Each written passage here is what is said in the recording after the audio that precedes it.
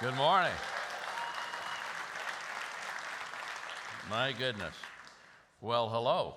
It's great to see you again, and just to know that these kinds of things and these kinds of people are at play and at work in our nation's capital. For those of us who come from the hinterlands, because I came from Colorado, this is just wonderful to see this. Friends who are at Nova, God bless you. Thank you for being there, and you folks who are online as well. Come, Holy Spirit. I've been watching these last few weeks, so encouraged, learned a ton. If you haven't watched online, whether here or Nova, other places, please go back and check out those two messages. The thing about the Holy Spirit is that I am not always aware of him. I know I should be because I'm old and stuff, but I'm not always aware of him, of his presence or my need. When I think about his presence, when I think, come Holy Spirit, that's got violins and flutes behind it, come Holy Spirit. But in my need, it's like a brass section with timpani. Come Holy Spirit, I need, so it has various flavors to it when we say come Holy Spirit. And I had a need moment pop up almost 50 years ago.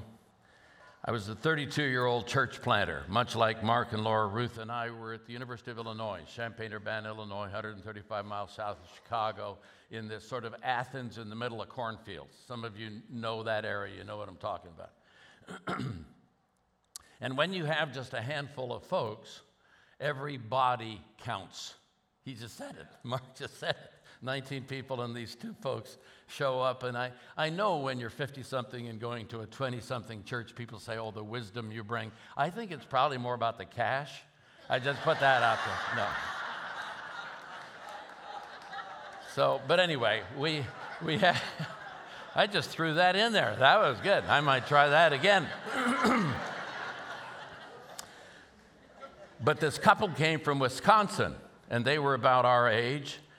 And he was a young ordained minister, and he was associate director of a group called Campus Life Youth for Christ. It's like Young Life. They work with high schoolers. And Denny was the associate director of that, and he was smart, and he's engaging, and he's funny. And his deal is that he knew how to recruit volunteers. He had recruited at this juncture in time that I'm talking about. This would be about 1974. He had recruited about 70 University of Illinois students that year to work with high schoolers in various high schools. It was a tremendous thing that he was doing. And we had a big step and a big plan. And I went to that church board and I said, excuse me, and I said, let me try this one more time. I love it when our sound people are on it like that, and they just, let's hear it for our sound people. That's wonderful.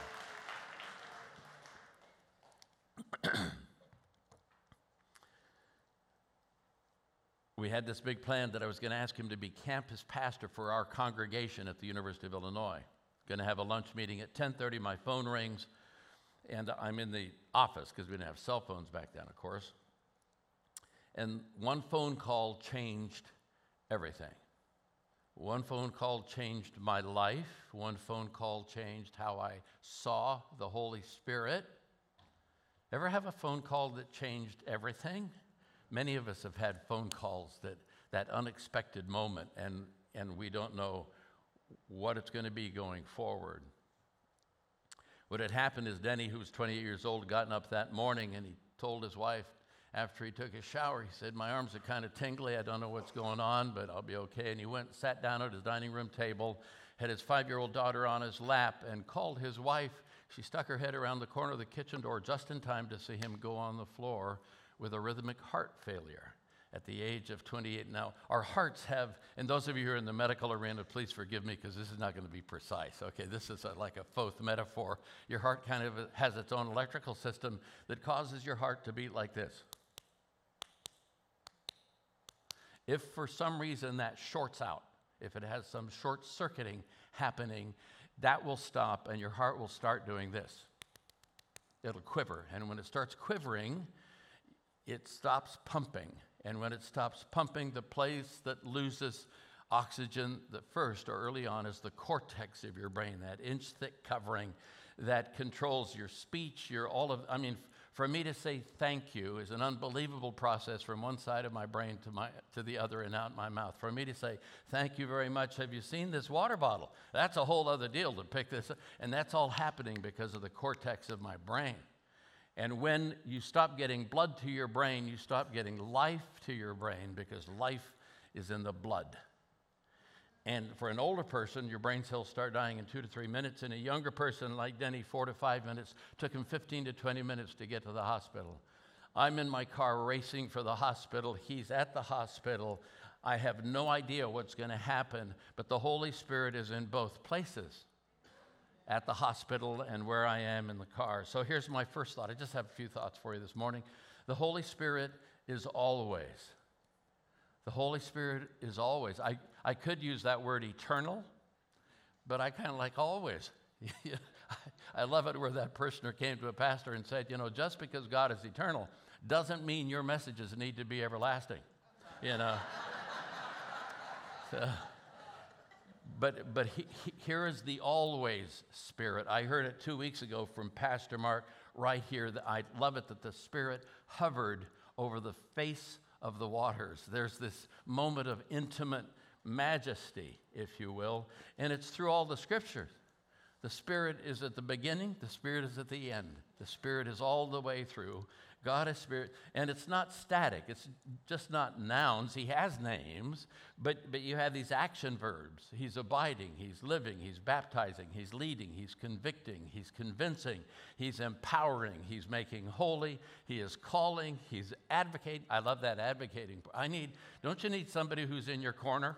You need somebody who advocates for you, and that's who He is. So that's number one for me. The Spirit is always. Come, Holy Spirit. Secondly, He's always at work in us. He's always at work in us. You go to the Old Testament and you have all of these moments in time.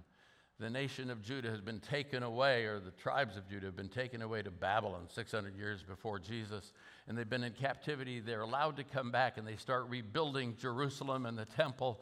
Nehemiah's one of the guys that's helping to build the temple, but the governor is a guy named Zerubbabel. What a great name. And it says this in Zechariah. So he said to me, this is the word of the Lord to Zerubbabel, not by might nor by power, but by my Spirit, says the Lord Almighty. Anything that is going to be always is by the Spirit, not by my brain, as good as that might be, because God created your brain, right? Not by my efforts, although He wants us to be productive, but anything that lasts forever is going to be by the Spirit of God. That's what I believe, and I'm sticking to it. And here in the Old Testament, you have this localized Spirit, if you will. You got Him in the tent. You got Him in the tabernacle. You got Him on the mountain. And in the New Testament, on the day of Pentecost, He goes mobile. It's like, goes mobile. He's always, and where does He go mobile? Well, He goes mobile in you. It's not the temple. You are the temple. You say, I'm going to church. No, you brought the church this morning. The Spirit doesn't live in this space on M Street across from the Navy Yard. The Spirit lives in you. And when you bring the congregation that we're a part of out in Colorado, in Fort Collins, called Timberline, and they have a story that was pivotal in their history about 20 years ago, where a hairdresser, a hairstylist, downtown near Colorado State University. Colorado State's about 30,000, wonderful university. He would do hair for all these young women from Colorado State, and one was a particularly beautiful young woman, and he was an evangelist. He is an evangelist at heart. He has this very natural way. And one day, she said, I'd like to go to that church where you go. And he said, no, really? I don't think so.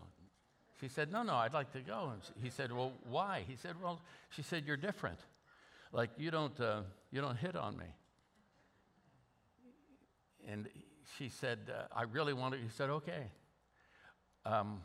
What I haven't told you about her, because she's a pre-law student there at Colorado State back in the day, but I haven't told you is that he took her to church, what she did for work was she was an exotic dancer. And so he took her up in the balcony. He said, why don't we go? And she said, what are we doing up here? So she gets up, walks down to the front row, sits there. He sits by her. And as the preacher is preaching, my friend Derry is speaking, she turns to him with tears and says, have you been telling him about me? He said, I haven't said anything to him about you. We're just here. He said, he's talking right to me. At the end, when they give an invitation, she does this, and they give her a New Testament. 4 days later, somehow she gets the pastor's number. She calls him, says, I'm there. And at the end of that time when you were talking, they gave me a book, and I've read through it. Not every word, but I've read quite a bit of it. And I just got a couple questions. There's that part in 1 Corinthians.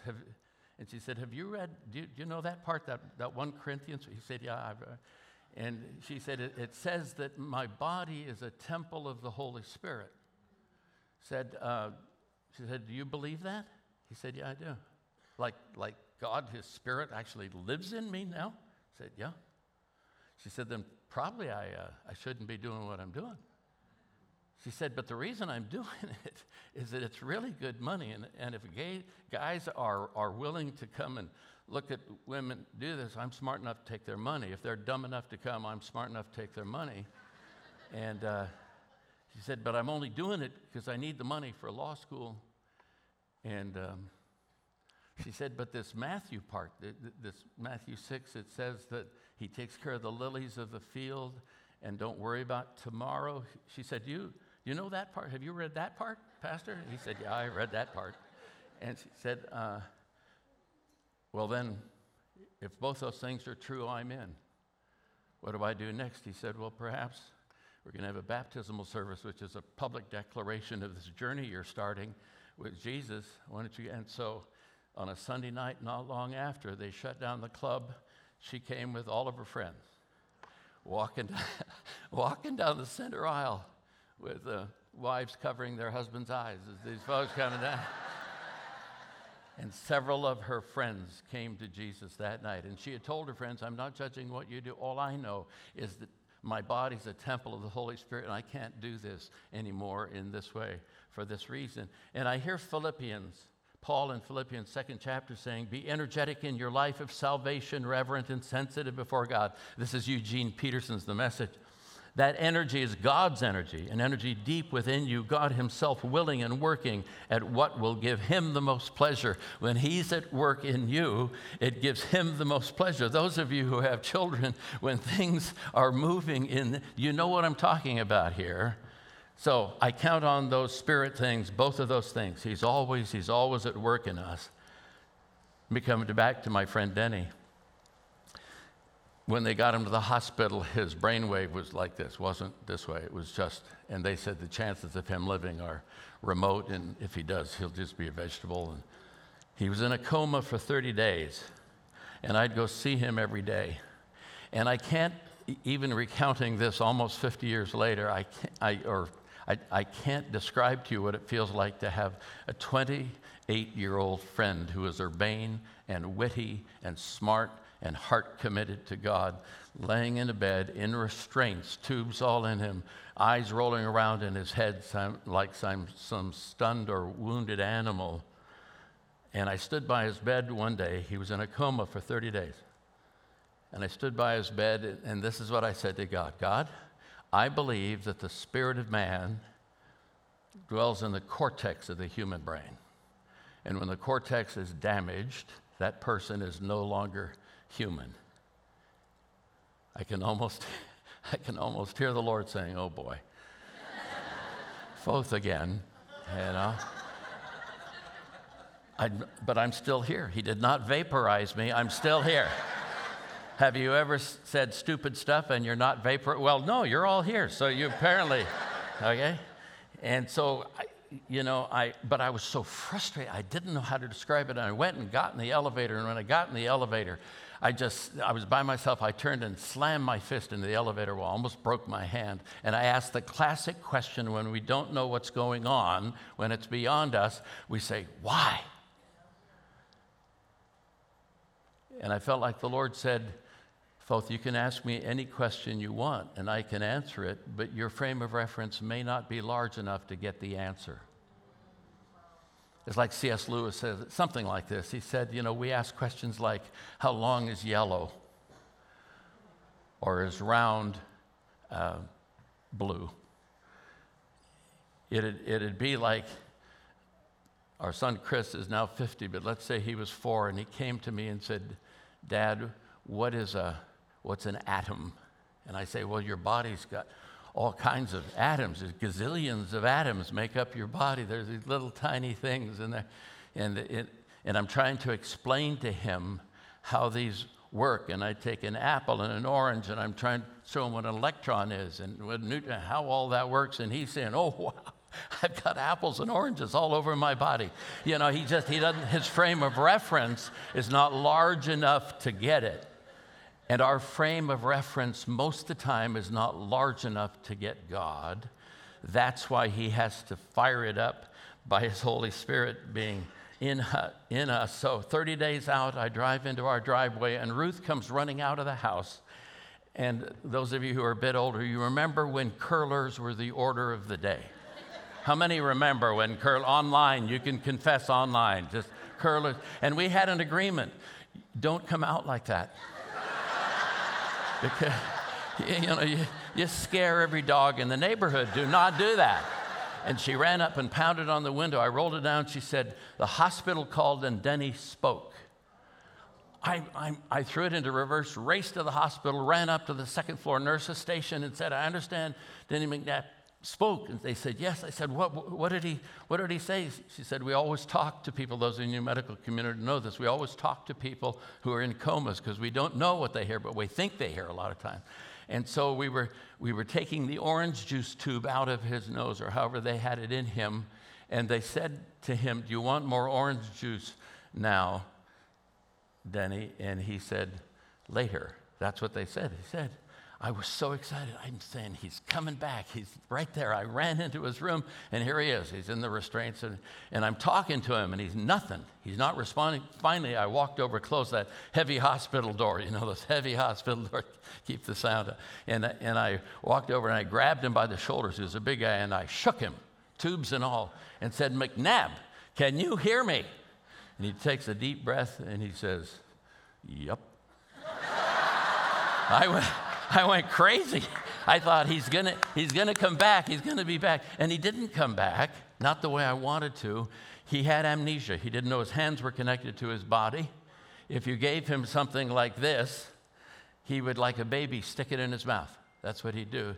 He didn't know his wife. He didn't know his daughters. He sort of had a vague recollection that he was born in Zion, Illinois.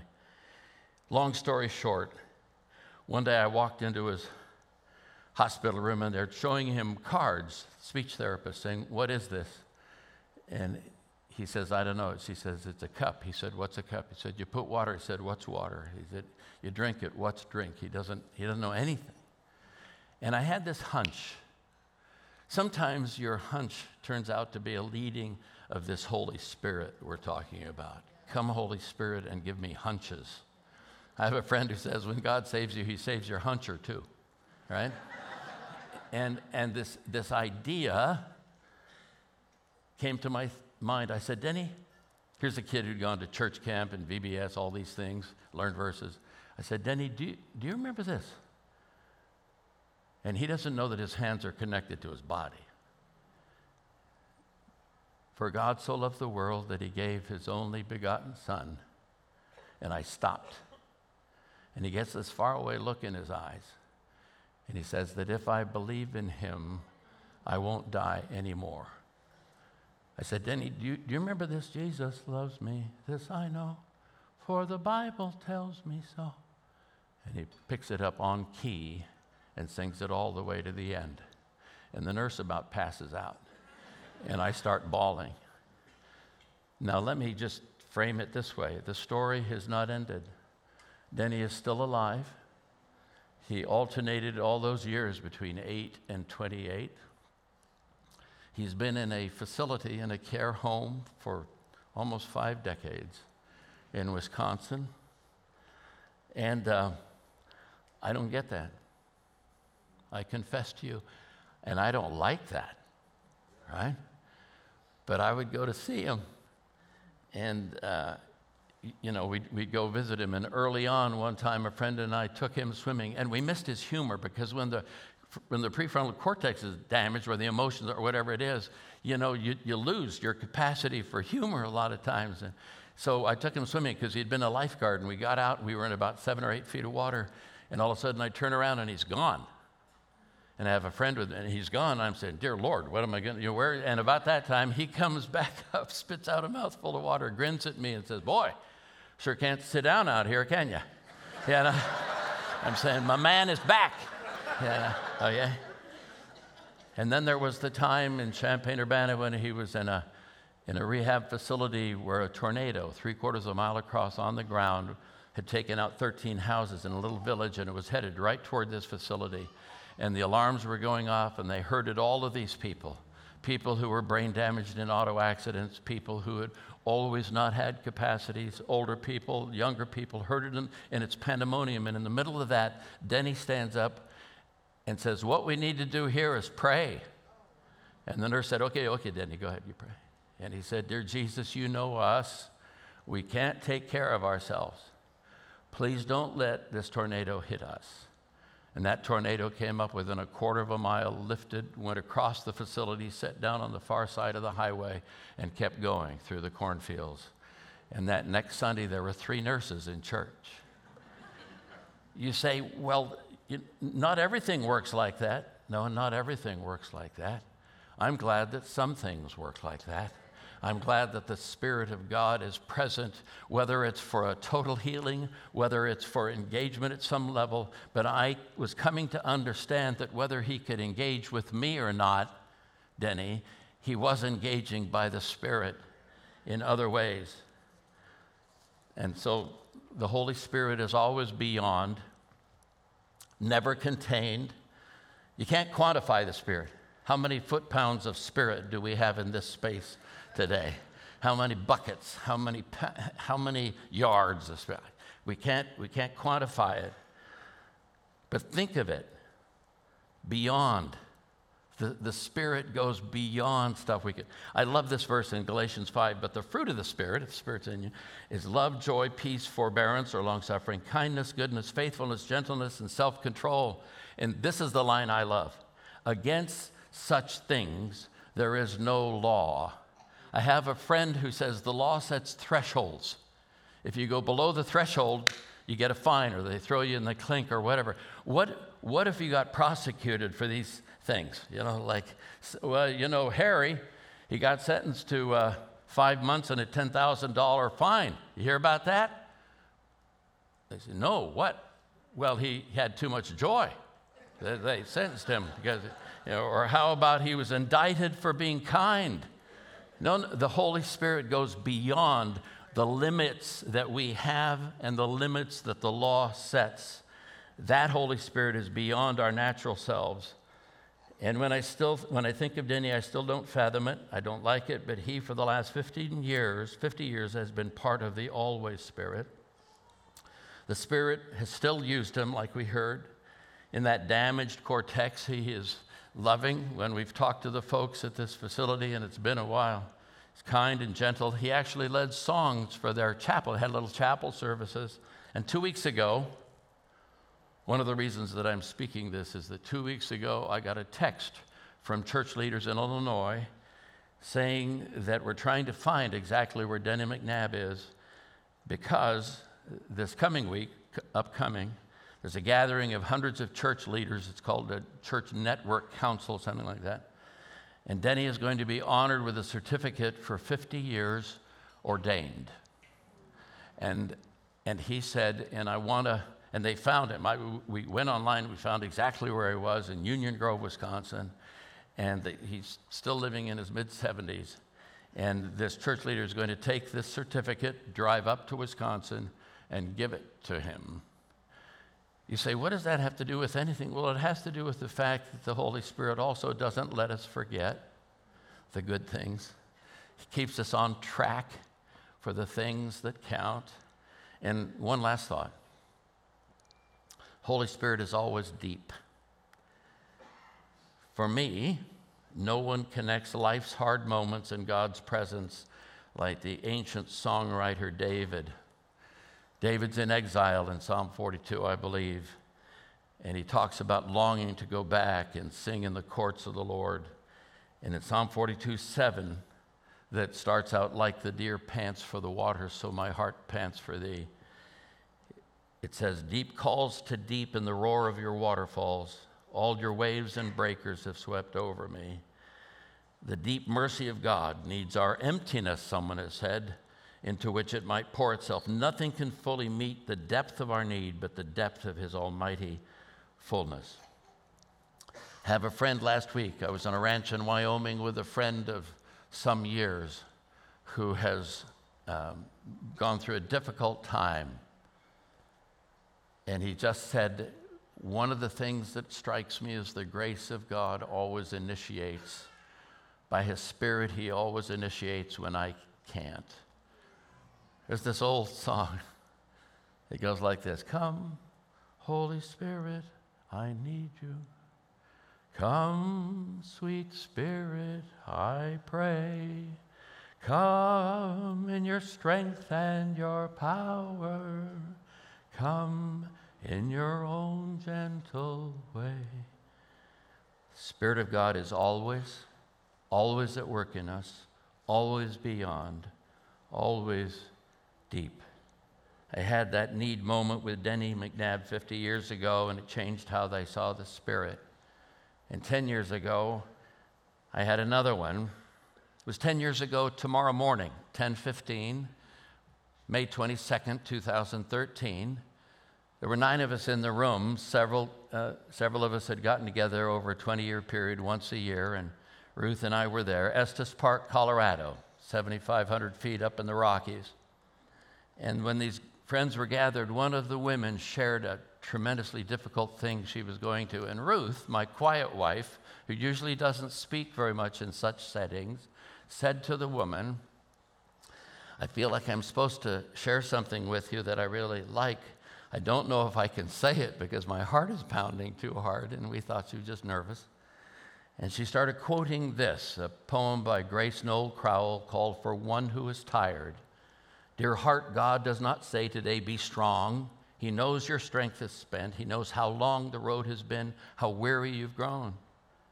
For he walked the earthly roads alone, each bogging lowland and each long steep hill. He understands, and so he says, be still and know that I am God.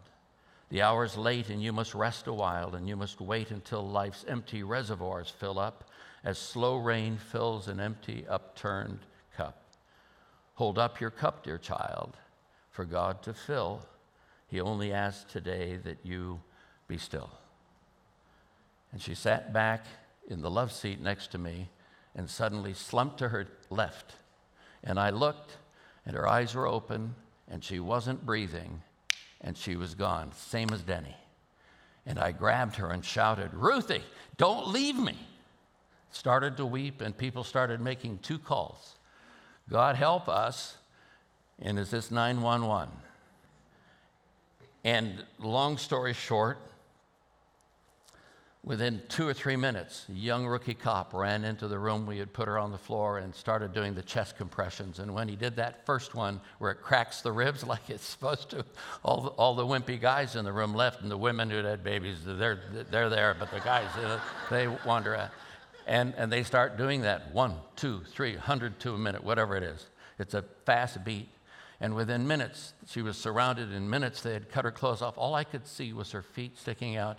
And one of our friends had come over, and she sat beside me and held my hand. And, of course, we're all in shock. And when they put the paddles on her, her feet came off the floor.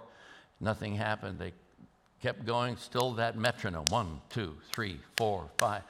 Did it again, nothing. The third time they shocked her, feet came off the floor. I heard what may be, apart from Jesus loves me, like the best sentence in the world. We have a pulse. They took her paralyzed her as they do, put her into what they call the Haka protocol, where they take your body temperature down to 92 degrees for a day and then warm you back up half a degree an hour over the next 24 hours. And they helicoptered her down to Medical Center of the Rockies. Without going into all the details, 11 days later,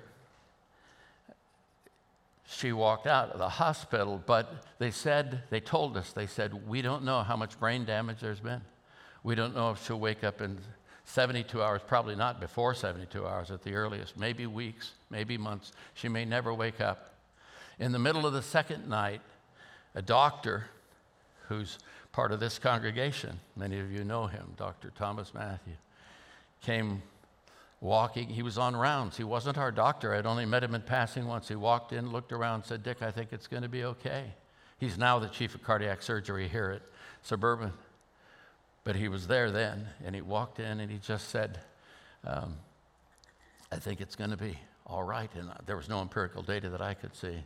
Long story short, he turned to me and said something no doctor had ever said to that point, and that is, "Can I pray for Ruth?" I said, "Absolutely." He put his hand on her, and in a loud voice, nurses, docs coming and going, he said, "Lord God Almighty, I pray that you will raise Ruth up. Heal her from the top of her head to the toes of her feet. Give her back to us," and so forth. And he walked out. 3 hours later, I'm trying to sleep at the head of her bed on one of those uncomfortable hospital things that you're laying there, and they shook me awake at 2:10 in the morning and said, "Ruth's waking up." They got me up, stood by the bed, and they have these protocols because you have these major nerve clusters that go wherever. You guys in medicine know it. And they do these protocols, and the male nurse said, "Ruth, look at me." She's drugged up. She looks at him. He said, "Squeeze my hand." She squeezes his hand. Said, "Wiggle your toes." She wiggles her toes. He said, "Wiggle the toes on your right foot." She wiggled the toes on her right foot. He said, "Shrug your shoulders." She did this. He said, "Give me a smile." She's intubated. She gives one of those, you know. And then he said, "Give me 2 thumbs up." And she went, and I lost it. I'm shouting and crying and thanking Jesus. It's the only thing she remembers from 11 days is 2 thumbs up. And I think God Almighty was going, that you say, "Well, why doesn't that happen for everybody?" I don't know. All I know is that it happened at that moment for a reason. And Ruth and I said, just before I got on the plane to come here, just think we have had 10 years. Because of his grace, he had something for me to do, had something for me to express myself, and that has been it. So here's my deal. Wednesday morning, coming up, it was Resurrection Day for her. That's the day she woke up. And I just would like to say that we need to say thank you for things like that. So 1 year later, she's an apple pie baker. We took apple pies to the EMTs in Estes, to the fire department, to all these people. We walked into the fire department, and I'm going to hurry here. Walked into the fire department, and they knew we were coming, but they had to go out on a call. It's a volunteer department. There was one young woman there, and she said, "You're Ruth, aren't you?" I said, "Yes." She said, "I was the second person in the room last year when you were on the floor." She said, "I had stopped because in February we went on a call and we lost a friend of mine who was 25 years old." And I said, "I'm done. I'm not doing this EMT thing anymore." But I happened to have my pager on. And when they called, I was 2 miles away and I was the second person in the room. And when I heard that you had awakened, I said, "I'm in. For the rest of my life, I'm going to do this." We go to the police department and we give that young rookie cop, he gets his own pie. That guy gets his own pie. And they just said, at the end of our little gathering there, we got all the detectives and all the officers in the room. The chief said, "We understand you are prayers. Would you pray for our police department?" So standing in that room, we get to pray for. You never know when the Spirit works, what the side pieces or seemingly the side pieces are. I don't think that young officer will ever forget. I hope he never forgets. So I'm going to pray now. I'm going to stop. And what I'd like to say is some of you have people and situations in your life like the Denny's. And it's been so hard to hang in. And I just want to say, don't stop. don't stop. And if you're like young Jenny, that young woman at Colorado State, and you're saying, I don't know, but I need something more than what I have, jump in to that. But I'd like you to bow your hearts and your heads with me as we close. And if you're willing for this, I stand in proxy today for my friend Denny, who is not whole by our standards, but I believe he's whole by God's standards. And if you have someone in your world like that, for whom you think, about whom you think, and for whom you care, and you'd like for me to include you in the closing prayer, would you just slip your hand up? Just put your hand up and say, include me. I'm in proxy for that person. Lord Jesus, here we are. There's so much about this world we don't know, but the best thing about this world we do know is that because of who you are and what you've done, we are in this space today, and the Spirit is deeper than the cortex of our brains. Not like in science, but in reality for how things work. I don't know how it all works, but I pray for every person who has raised a hand today and online that your Spirit will be profoundly encouraging to them not to stop, but just to keep moving forward in Jesus. And we give you the praise. In Jesus' name. And everyone said,